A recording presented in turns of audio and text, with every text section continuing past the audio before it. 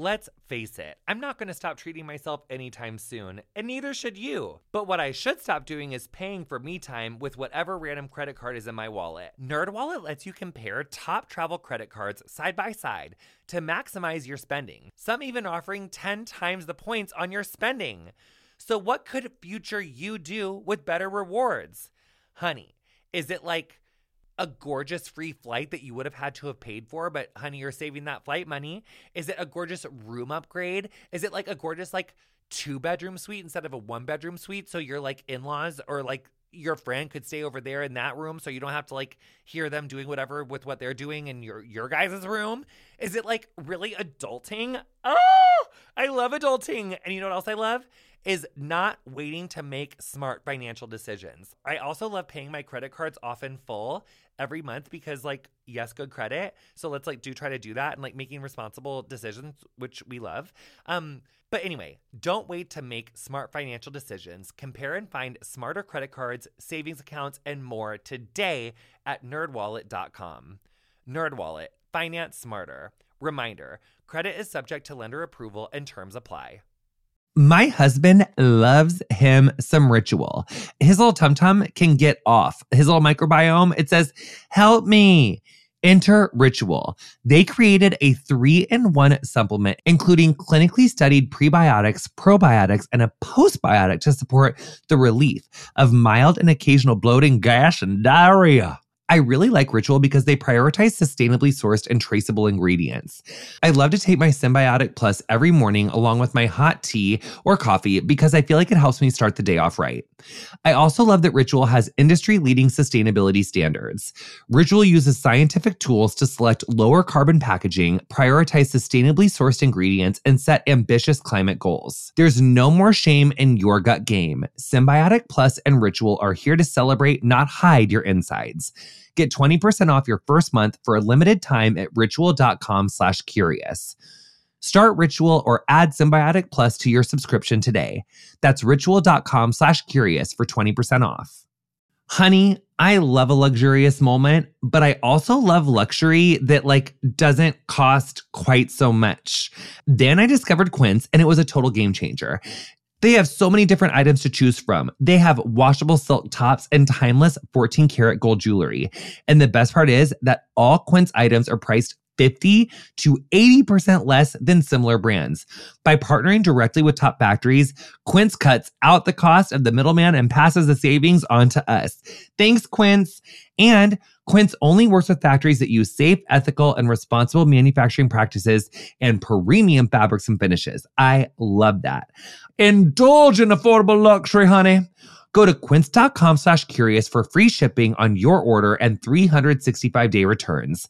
That's QUINCE.com/curious to get free shipping and 365-day returns. Quince.com/curious. Welcome to Getting Curious. I'm Jonathan Van Ness, and every week I sit down for a 40-minute conversation with a brilliant expert to learn all about something that makes me curious. On today's episode, I'm joined by Ditas Katague, director of the California Complete Count Office for the state of California and expert in multi-ethnic outreach and civil engagement. Today, we are discussing the importance of the census, what you need to know, and dispelling myths around the population count.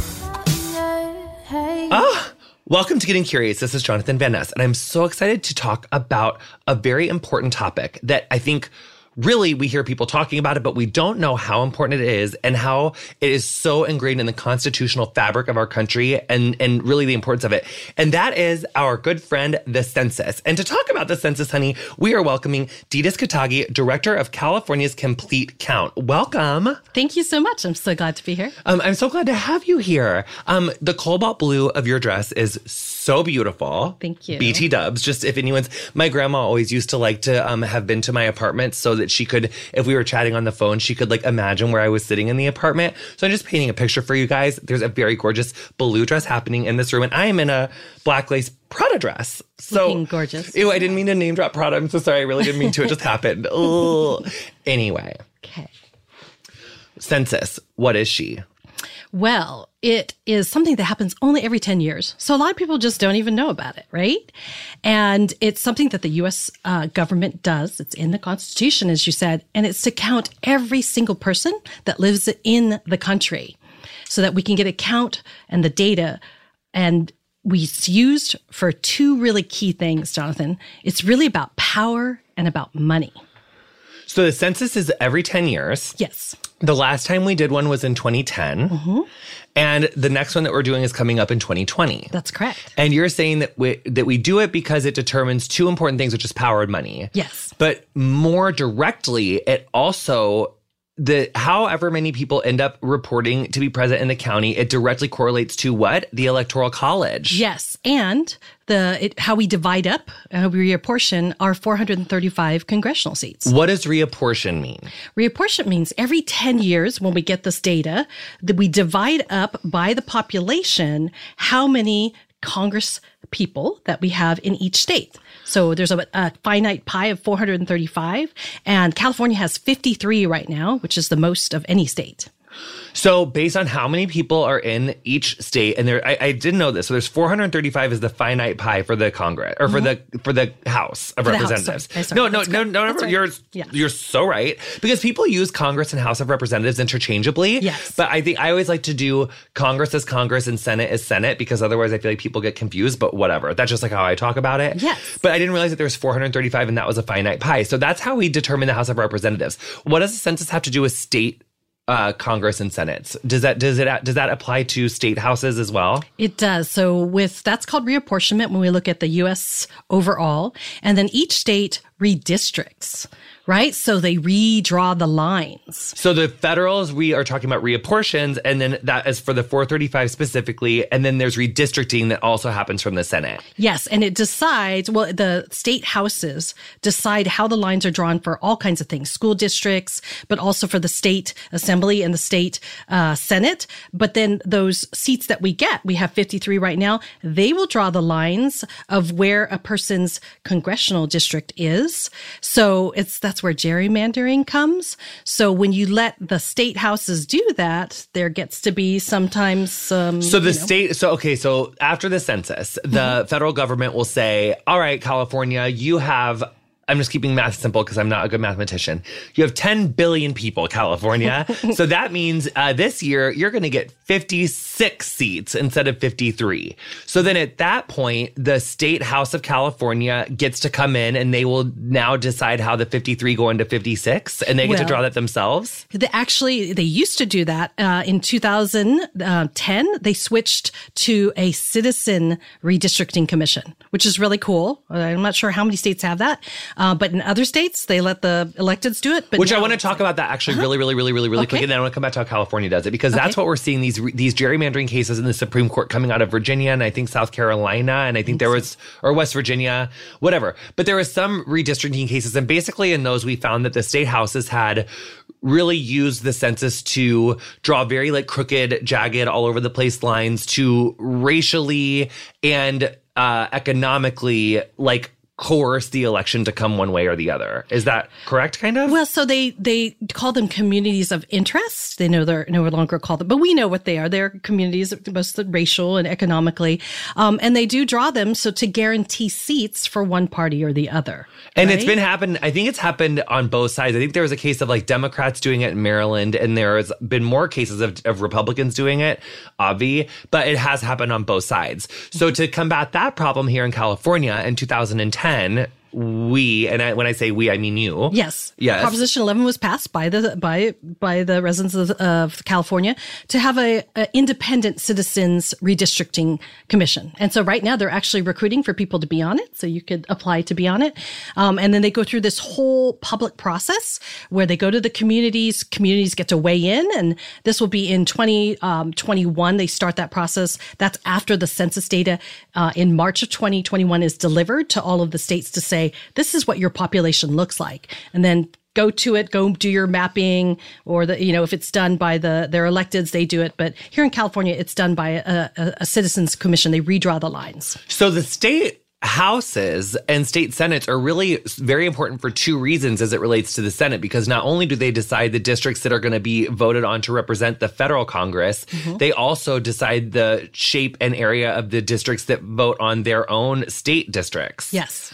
So it seems like that is a huge issue, to be having the people that are governing and legislating also being the ones that decide who and where the lines are that get voted on. Yes. That seems like a huge fundamental conflict of interest. Yes, it's like having the fox in the hen house kind of thing. Yeah, right? so it's like, really important to this is why, we always talk about state legislature needs to be thought of as a more sexy issue, and especially on who you're voting in for those places. Because John Oliver has talked about this, Aaron Gibson and Brian Safi, who are obviously huge fans of, and they when on their show on Throwing Shade, they had talked about these really terrible state legislatures that are elected all over the country. And it's really something that we all need to do a better job of becoming aware of who is being elected to these seats, because they are so important. It really affects people's lives. Right. And as we're seeing all these heartbeat bills popping up all over the country as well, that happens from rogue state houses. I mean, I'm going on a tangent there, but so that's that. Okay. So that's what the census is important for. It's for power. For power. That's where the power is, and then the Yes. money happens. Right. So what is unique about the 2020 census coming up? So as you know, this is my third census in this role. I've worked for 4 governors. Tell us about, Yes. I want to know more about your gorgeous role and what you do in California. Right. So the U.S. Census is a federal operation, right? It's the largest outside of going to war. So the U.S. Census Bureau, the feds, they're doing what they can. They're really mobilizing. But what we're doing here in California is we don't actually enumerate folks, but we know that Californians know Californians best, and that we need to reach out to Californians because people are afraid, they may distrust, because the U.S. Census Bureau is trying to do this nationally. Sometimes they don't do a great job, locally. Yes. So the governor and the legislature have put an unprecedented amount of investment of California dollars, $187 million. That just blows my mind. No other state is even investing. Many other states just aren't investing at all. They're just expecting the federal government to do it. But, California, we've said How much should we invest? $187 million. Wow. So California, the governor and the legislature, we pretty much said we're not going to leave the fate of our state in the hands of this administration. Right. And that's why we're doing the outreach to do that. And we've shown, I did this in 2000, that with our investments to our local communities, right, it's really not all about advertising. It's really about building that grassroots network of getting folks to talk to each other and to have trusted messengers that are maybe allaying the fears of is the government going to take my data? Is it confidential? Really having the right people connect on the ground to build that infrastructure to say, yes, we're trusted messengers. We're going to stand up, be counted for our community. Well, what is on a census form when you fill it out? So there's 10 questions. So they ask about, usually it's a head of household that fills it out. Then they ask for your age, you self-identify, the race. Then you would fill out those items. There's no citizenship question this time. And then for the second person, say in your household, like I have my daughter, you would say for that same thing, the name and the address. And then you'd say what your relationship is to the first person filling it out. So it's really to get a count and understanding, so really a portrait of America. And so there's no citizenship question on it. Mm-hmm. And so what are the people, when you reach out to them at California's Complete Count, what are the typical, most commonly heard fears and concerns over filling out and completing a census form? Many residents of California, we have a lot of foreign-born residents. They are, even folks that have been here for a long time, they're a little bit afraid about giving any type of information about themselves to the government. We're such a diverse state that many folks that have migrated over, say from Cambodia or from areas that maybe the government wasn't so nice to them, they still have a lot of those fears. And so anytime the government is asking for information, people are afraid to give it. And then there's other people who are just I don't want to give anybody I want to keep everything private. Not that anything's private these days, but there's a lot of fears that way. What happens? Why is it important for those communities that are not counted or overlooked or have distrust? What happens when a count is off? So if your community isn't counted, you lose actual dollars. There's over $600 billion that come back. So if you think about this, Jonathan, you think on April 15th, what does everyone do? They pay their taxes, right? There's this electronic sucking sound from your bank account to the U.S. federal treasury. every single year on April 15th. But on April 1st, on years that end with 0, so only once every 10 years, our communities get to say, bring that money back to my community, fund my schools, fund my roads, my community centers, my healthcare centers. All those dollars come back through federal programs, and they're distributed based upon our count, based upon our population in our communities. And that's one way that the census increases the longstanding systemic racism of this country and increases the distrust of communities of color, because there is a hesitancy to share this information, and then we can't get the funds to where they need to go. And then if your community is dealing with crumbling schools, crumbling infrastructure, how can we fight for those funds if we don't know that the people are there? Right. And it's 10 years. So say you had a baby. You're screwed for a long time. Right. If you had a baby and you didn't count them, and children 0 to 5 are historically undercounted, well, then by the time they get to first grade, is there a seat in that classroom, or is it overcrowded because they didn't know? Right. Wow. And also we know that children's psyches are so often formulated from the time they're 0 to 7. So it's that's really big decisions. So it's really, really important. So the census is really something that's very overlooked. I think that something that is interesting is that things that we take for granted in this country and how things work. But it seems to me that a lot of Republicans and a lot of more rural and lower population have made a concerted effort to keep this information under wraps, because they don't want the information and the power to be spread. And it's actually easier to control people through fear than it is to be upfront with them about what decisions, about how things work. Right. So what happens after someone, I'm sorry, just, I hate, racism. These people fucking suck, Mm-hmm. People, these power hungry nightmare people, Yeah. Yeah, that's what I got. Anyway, so we're minding our own business. We fill out the census form. Yes. There's no citizenship question on there. And then we send it off. And what happens to it once we send it? Well, actually, there's a couple ways. One of the big things that's different from 2010 is it's online for the first time ever, which is great. Well, you can answer online, you can call on the phone, or you can eventually get a form. But the majority, they really want people to respond online. And it's great if you're my 16-year-old daughter that can do that. But my 84-year-old mother. That I was thinking, And she's can't really hear that well anyway. So she would want to answer in Tagalog. That's because I'm Filipino. Luckily, though, they have it online on Tagalog. But my daughter will have to go over there and pull up the iPad and help her fill it out. So we're really worried, particularly for folks that aren't, that great online, or for folks, because California has a lot of rural areas that don't have broadband, or frankly, sometimes broadband subscriptions are so darn expensive, right? So how do we help those folks? So that's part of what our campaign is doing, is to educate people why it's so important and how do you fill it out. In all 50 states, it's going to be online this year. Yes. Wow. Yes. But you can call on the phone too, which is good. They got 800 numbers, and they'll have it in 12 languages, which is Stand by. I'm so sorry. We're going to take a really quick break. We're going to be right back with more with Ditas from California's Complete Count right after the break. Recently, I've been having some stomach problems. Everyone that I talked to recommended that I take a bunch of different supplements and vitamins, but it's kind of complicated to keep track of that many different pills and powders every day. So I decided to give AG1 a try because I wanted a single solution that supports my gut health while also supporting my immune and brain health. AG1 covers my bases with high-quality ingredients like pre- and probiotics, adaptogens, antioxidants, and whole food-sourced nutrients. AG1 also replaces my multivitamin, my pre/probiotic, and my supplements to support energy and focus. AG1 is the supplement I trust to provide the support my body needs daily, and that's why I'm excited to welcome them as a new partner. If you want to take ownership of your health, it starts with AG1. Try AG1 and get a free 1-year supply of vitamin D3, K2, and 5 free AG1 travel packs with your first purchase exclusively at drinkag1.com/curious. That's drinkag1.com/curious. Check it out. My husband loves him some Ritual.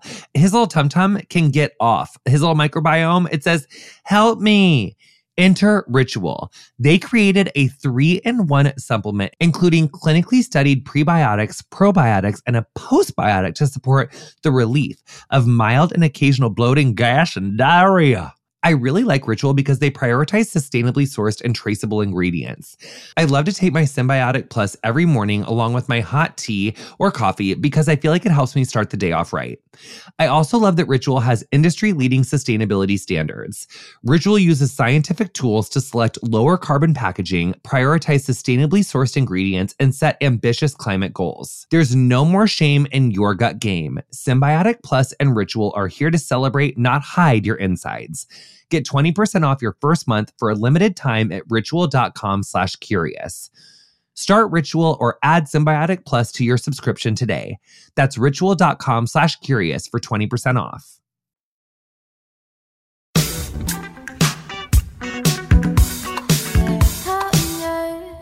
Ditas, who gave you permission to be such a good interview subject? I want to know. Well, I've been doing this for a while. So you gave yourself permission. I love that. Yes. Empowered person, just nailing it. Okay, so what we were, tell me. So I was going to tell you that I am the national expert in this area, mainly because everybody else has died. Wow. You gotta outlive them, you know? Yeah, that was like, well, I didn't see, that was in my stand-up comedy bits, I call that a hard right. Where I don't expect someone to say something like, oh, yes, I love that. But okay, so let's take it back to right previous to the break, before we heard those two ads that you just heard in your ear, which you didn't hear, Ditas, because we didn't, I don't even know what they were yet. We'll see what it was going to be. I'm sure I've approved them, you guys, but anyway, actually I already know I have. I just don't know what they're going to be for this week's episode. Focus. So, right before the break, we were talking about something. Oh, the languages and how to fill them. Yes. So it can be phone, but it's mostly online, all 50 states. Yes. And so that's the thing that's really different this year, is that it's going to be very much online. And so that's what Complete Count is doing, is really making sure that everyone knows how to do that. Right. We're trying to remove any barriers, whether it be fear, whether they don't have access to it. A big problem out there is language access. The U.S. Census Bureau is going to have it in 12 languages. But here in LA County, in the schools, they speak over 192, right? And so people are hard to count because maybe they're limited English proficient. And that's where I find that the youth are going to make a huge difference, even more so than in 2010. One, the youth they're kind of mad because they weren't really happy about not being able to vote in 2016. Right. So my 16-year-old was like, I still can't vote. And are you guys going to mess it up in 2020 also?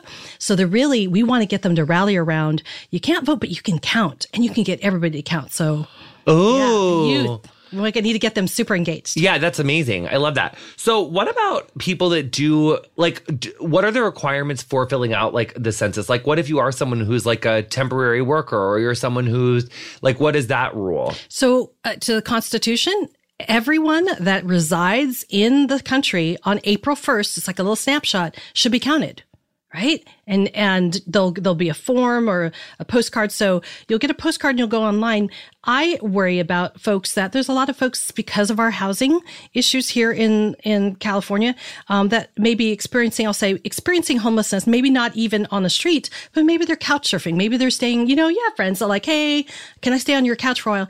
Where are they going to be counted? Will they fall through the cracks? What about people who are definitely out on the streets? How do we count them? Especially, that just makes me think of so people on the streets, wow, yes, I feel like I didn't mean to interrupt you because my brain went somewhere else, but I want to talk about that because really people that are, what my brain went to is people are like, oh, I can't even read the news. I just, I don't like to read it. I just go to work. People that kind of have their head in the sand. And it's so important that people that don't have their head in the sand is really talking about the census, because if you guys remember the episode that we did on Getting Curious about, with Sister District, about the episode that I think it was last year, but it was about midterms. And 2010 was actually the largest loss of democratically held seats in midterm election history. We lost over 1,000 elected seats in that year. It was a whole generation of democratically elected or Democrat leaders that were kind of swept out in that election. And a lot of the things that happened with that was that the Republicans that were elected in that Tea Party wave of 2010 determined the census rules and did so much to censor and manipulate that census of the redistricting that year. And that's why Virginia and South Carolina and a lot of these things happened. So it really is so important that we are all engaged in talking about what the census does and how it does it and why it does it. So language barriers is an issue, obviously, in California and probably across the country. So, but if you go online and you submit it that way, like what happens with the information? Where does it go? Like whether you're calling in, onlining it in, and is mailing it in? You can get a form too. Yes. And so all three of those are still an option. Is there anything on the radar about like by 2030 they want to have like mail in and call in like phased out or anything? Or is that even being talked about? This came about because after 2010, Congress said basically too expensive. You need to save some money. So the Census Bureau did their due diligence. They said, how can we cut back and putting stuff online? There will be forms available. About 20% of folks throughout the nation will actually get a form if we know that, maybe they're older and they don't have that. You can call and get a form too. But if you're going to call, we kind of say, if you're on the phone anyway, why don't you just do it here? Just be enumerated. Yes. Yeah. And then so enumerated means counted? Means counted, yes. Okay. After that, so you'll get something in the mail mid-March next year. So after the California primary, so after that's done, around March 12th, Californians will get like a postcard in the mail. Some will get a form if they think that, they're probably not going to be able to call. And then every 8 or 10 days, if you don't go online, they're going to keep sending you stuff. And by the fourth time, which is April, you'll get a form. And then come May 1st, if you still haven't answered, that's when they're going to come knock on your door. So that costs a lot of money. But so we here at California, we really want to make sure that people self-respond because the data is a lot more accurate when you're doing it yourself.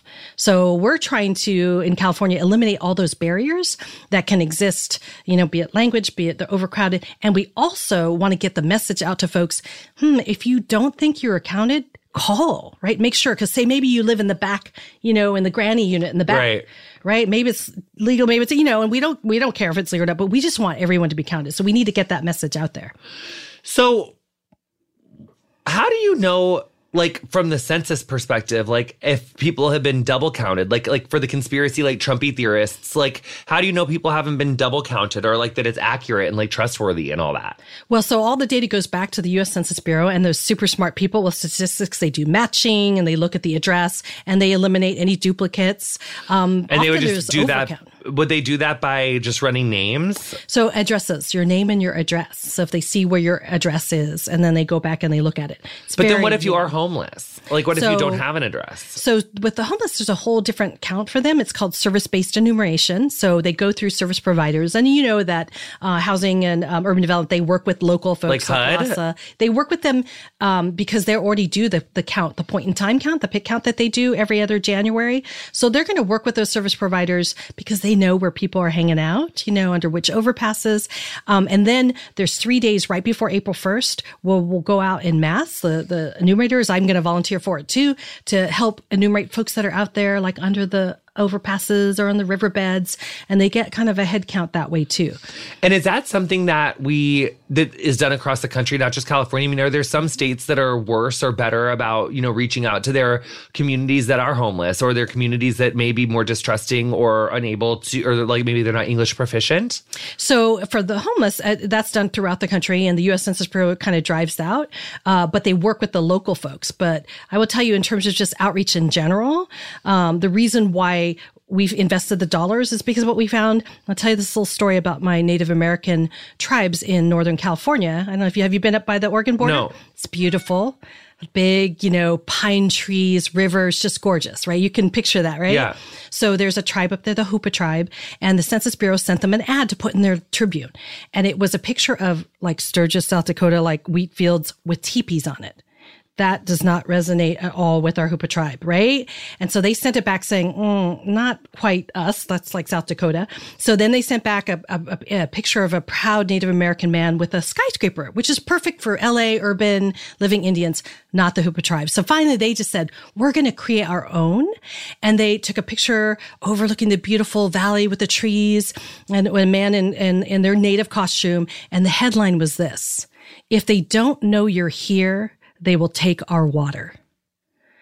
Now that resonated with the locals to say, hey, I really do need to be counted because Native American tribes have a historically, tenuous relationship with the U.S. federal government. Of course. So that's why we just say locally created content is so important.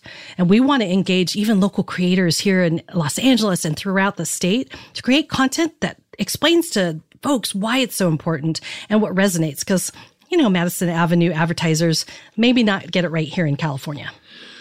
So how do we calm people's fears of reporting for the census? Like if they have my name and my address and then this government, what if they do use that as a roadmap to track me down or track my family down? Like, what if I'm undocumented? What if I this? What if I that? Like, is there protections in place to protect our information that is given to the Census Bureau? There is. It's called Title 13. So you'll hear that a lot. And we're going to do a lot of education about that.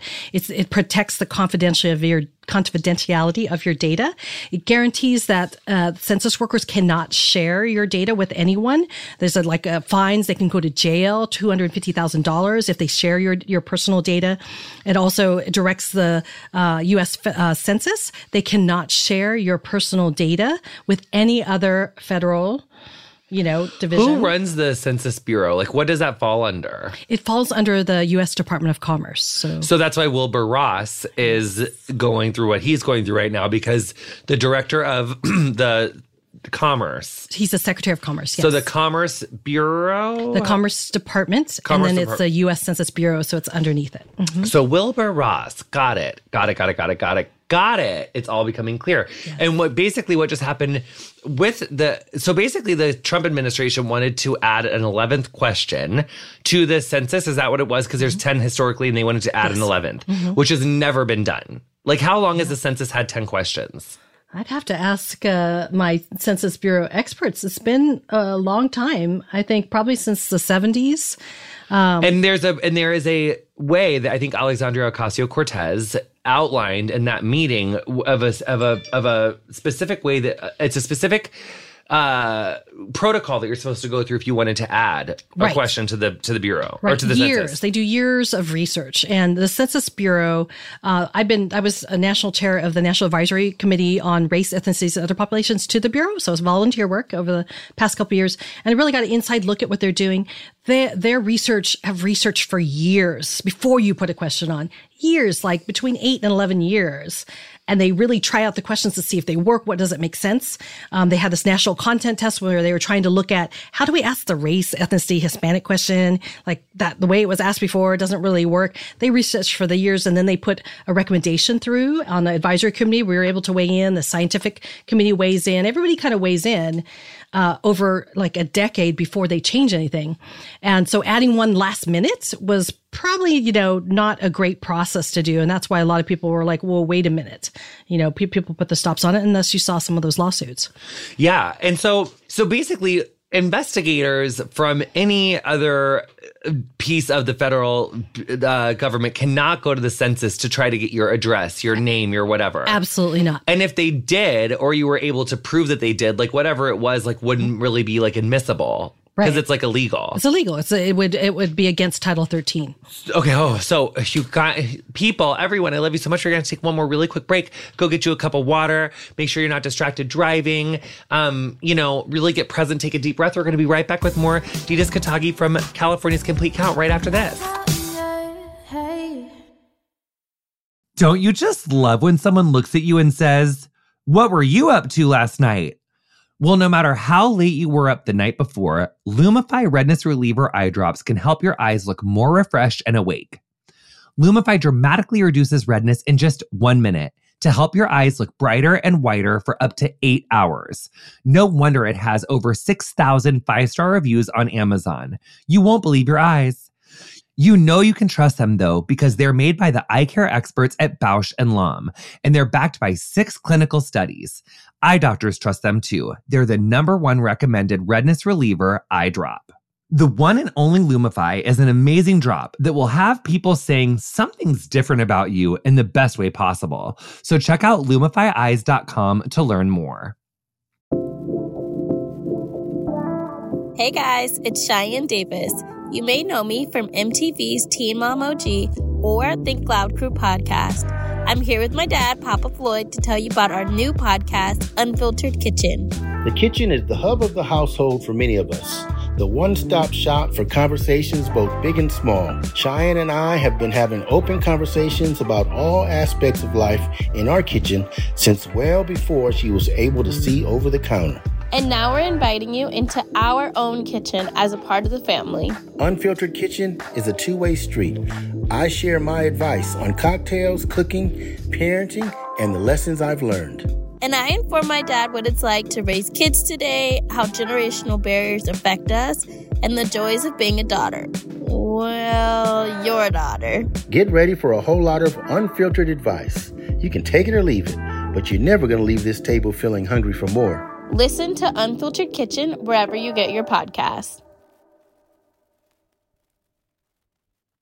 These days, you can't go anywhere on the internet without running into the most horrible takes. You know, your good old-fashioned homophobes, or your self-proclaimed alpha males who are writing 2-page articles titled, How to Score the Perfect Female in 10 Days. If you are just as sick of these outdated takes as we are, you will love our podcast, Outspoken, hosted by me, Sam Collins, and my incredible partner, Shannon. We are an LGBT couple who have seen it all, been called it all, and are ready to take on the never-ending world of outrageous online opinions. Each week, we bring you the most ridiculous videos, hot takes, and hellbent news we come across on the internet. So come laugh with us as we dismantle outdated ideologies and tear apart the most confident idiots on the internet on our podcast, Outspoken. You can follow and listen for free on Apple Podcasts, Spotify, YouTube, or wherever you are listening right now.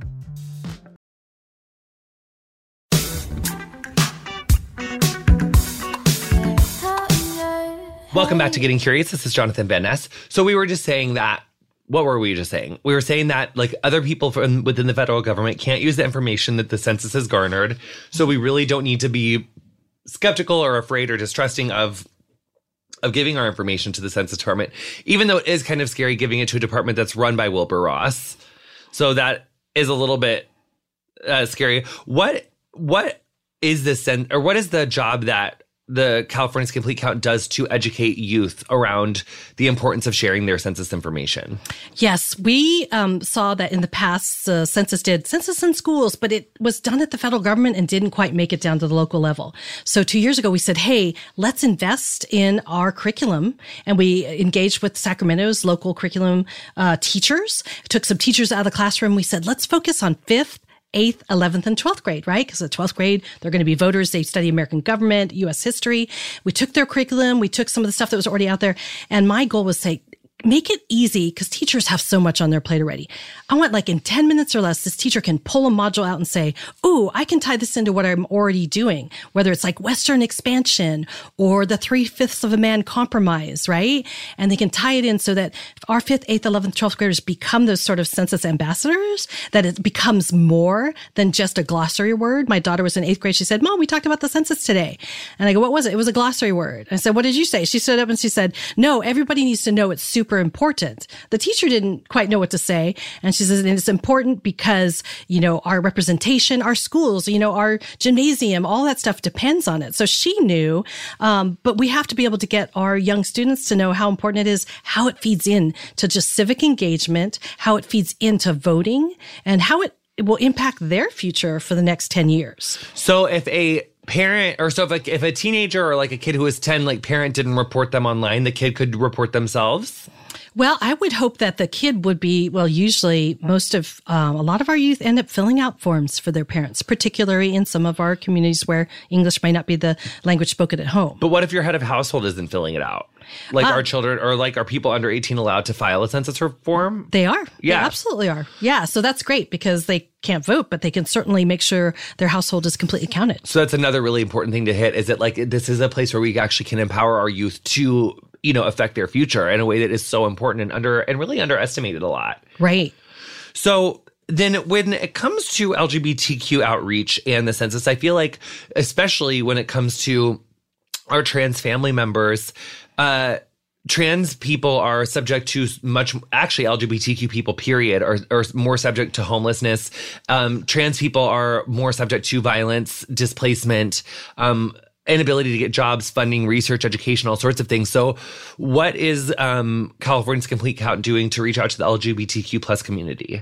Well, so we're partnering with Equality California. It's one of our key contractors, that they're vendors, really a partner on the ground.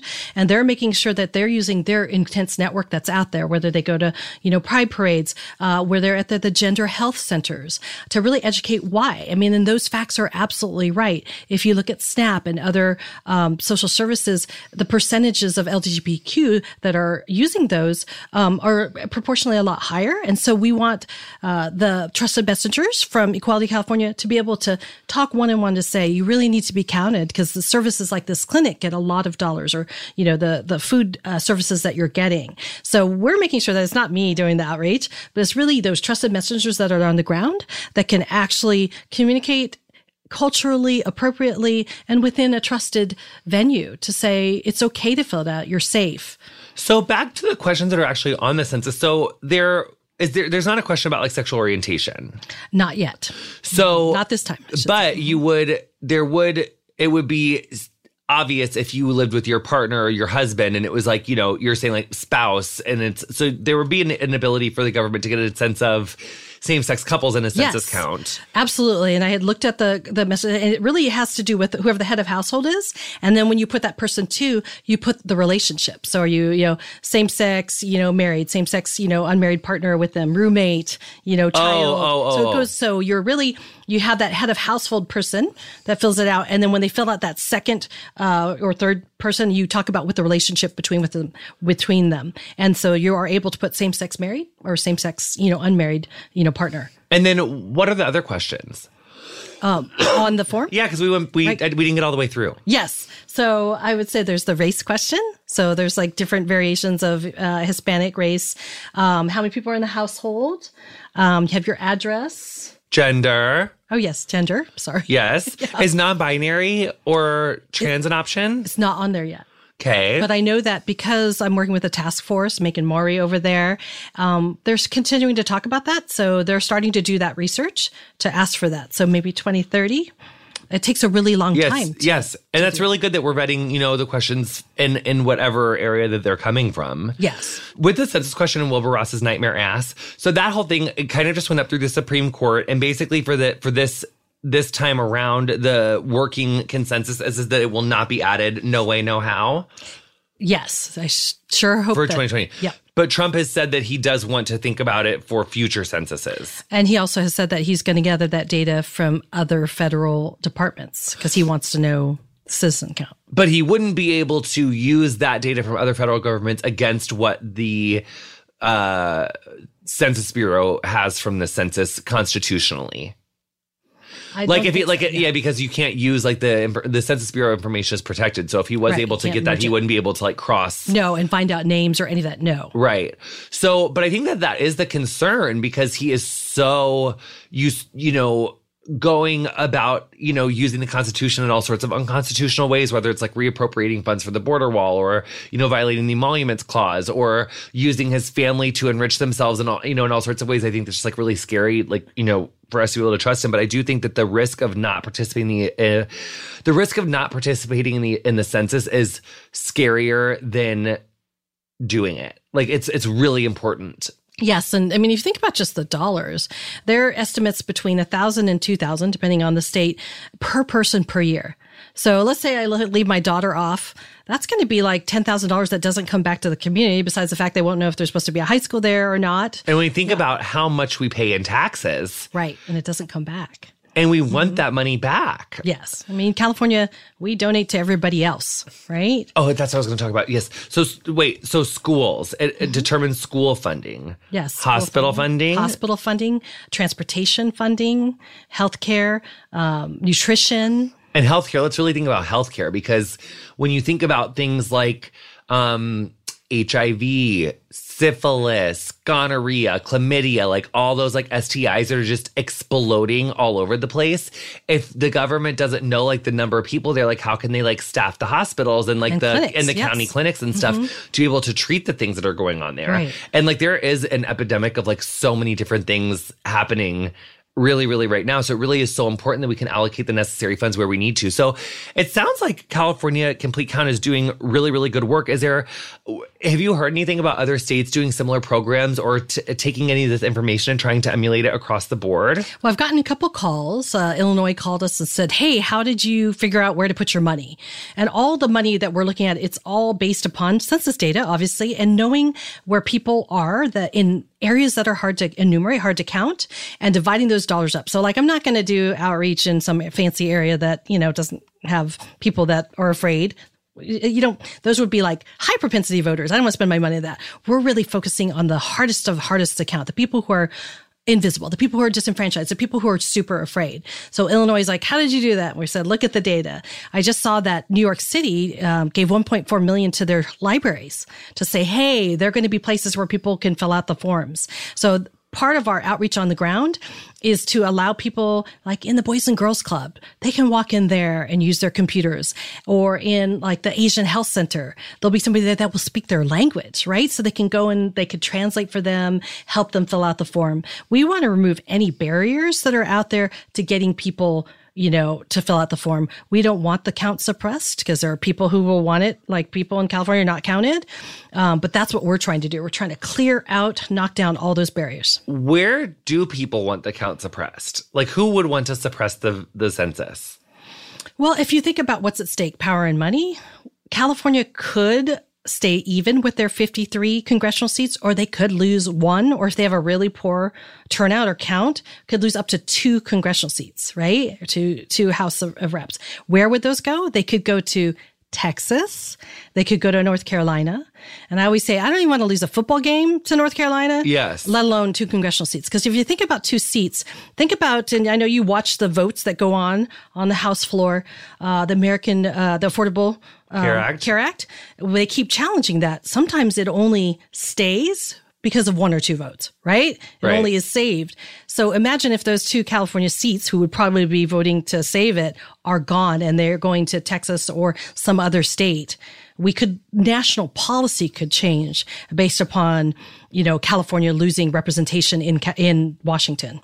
Which is a really big deal. Yeah, scary too, right? Yeah. Mm-hmm. We don't like that story at all. Mm-mm. So what do you think are the biggest, having done this research for this many years, how can we get this word out to the places that need to be counted the most? Like the most, which to me in my mind is the places where like racism is the most rampant, which is giving me my Mitch McConnells. It's giving me my Kentuckys, my Arkansas, my Alabama, my Tennessee, how can we get the word out there to get education to those people? So on a national level, there's groups like Ford Foundation, the Leadership Conference on Civil Rights. They're doing a lot of that work because they say, oh, California, you guys have got it going on, but let's take what you're doing. And they're trying to do on the ground work with their groups, NAACP's doing stuff on the ground to make sure that those messages are coming from organizations that these folks trust, right? They're not going to trust the parish or the county government coming out, or even the state government coming out and telling them to be counted. And they're definitely not going to trust when the U.S. Census Bureau says, yeah, come out and be counted. They're going to wonder, I don't know about you guys. So locally trusted folks are really going to help. So that's really, really important. It's like people that we trust, people that we look to, like within our community. Yeah, but it's like I think the most important thing to stress there is that there's like really good laws in place like that Title 13 to prevent like anyone from being able to use the Census Bureau's information. Yes. Confidentially is the key message, and the key messengers we can do with our faith-based partners, right? Whoever your house of worship is, whether it's a temple or a mosque or a church or what have you, having them tie that in. So we're doing a lot of sort of prayer breakfasts. We're giving sort of talking points to those heads of the houses of worship because people go there. Also, healthcare providers. That doesn't work in all of our sort of vulnerable populations, but many populations go to their nurses or their nurse practitioners or their doctors to listen, to be like, oh, I have to fill this out. Why? And of course, teachers. Teachers are so key. They're really that front line to our students. And then again, the youth go back home and they say, hey, Mom, do you know if I don't fill this out, I'm going to have 50 students in my classroom, right? They need to know that what the consequences are. Yes. Because that's another thing that I was just thinking about. It's like there's no real straightforward penalty for not filling out your census form, except for the benefits that your community doesn't get. And those take years to feel, feel the effects of that. Yeah. Because it's not like you have to send in like a $10 fee if you, or a $3, So it really, what is it? Because we're approaching like our last 3 minutes. So it's like, what are the long-term implications of like not participating in the census? What do you stand to lose? Well, first of all, if you don't stand up, you're invisible, right? To exist, we got to resist, right? And your community is depending on you to stand up, be counted so that those dollars come back. I mean, it is a community building thing. Is there a question in the census about like criminal past? Is there like anything? No, absolutely not. No, they didn't ask that. No. Yeah. So there's really like nothing to be afraid of. Right. Other than just like not knowing. It's like, why is the government sending me this form? Like, why do they want to count me? It's feeling scare. Well, it's because like we need to figure out like how to allocate the funds and the votes. Yes, and it is the foundation of our democracy. And that's why I come back every time. Go into that for these last 2 minutes. Why is the census the foundation for our democracy? Because it's a representation. We're a representative democracy. Exactly. So break that down a little bit more. Like pretend like someone has no idea what the census is and they've been like making out this whole time, like on a date on this whole podcast, or maybe they've been sleeping and they're just waking up to like these last 2 minutes and 30 seconds. So you have to be counted because our government, our community, the whole social fabric of our society here in the United States is based upon representative democracy. It's about power and it's about money. And if you want your communities to thrive, if you want that pothole filled, if you want schools, if you want hospitals, if you want an emergency room to be 10 minutes closer for your loved one to get to, you got to fill out the form. You got to stand up and be counted and make sure that everyone in your household is counted. Wow. That's really good. I love that story. Is there anything that we missed that we need to drive home? I just think that it's people should be involved locally. Get involved with your local complete count. Why do you think that censuses just fell off the radar in general? Like, why do people not understand why it's so important? It only happens every 10 years. Yeah, my daughter was 6 last time around, right? Now she's more aware. But they lose that connection. And I think people have become more civically unaware over the past decade. And so we're using this. My vision is to have a social movement infrastructure here in California based off these census dollars that can be used for any issue that comes up in the future. Wow. Ditas Katague, thank you so much for your work. And thank you so much for the work of California's Complete Count. I really, really appreciate it. And I appreciate your time so much. Thank you. Thank you. You've been listening to Getting Curious with me, Jonathan Van Ness. My guest this week was Ditas Katague. You'll find links to Ditas, the Census and CA Complete Count socials in the episode description of whatever you're listening to the show on. Follow us on Instagram and Twitter at CuriousWithJVN. Our theme music is Freak by Quinn. Thank you so much, Queen, for letting us use it. If you enjoyed our show, introduce a friend. It's on Spotify, honey. It's everywhere. Get that Stitcher app. Get on that Spotify. Get on that Apple, honey. We love all of them. Show them how to subscribe. Show them how to do all of it, you know? Getting Curious is produced by Emily Bossack, Julie Creo, Ray Ellis, Harry Nelson, and Colin Anderson. Booking consulting by Mary O'Hara. Hey.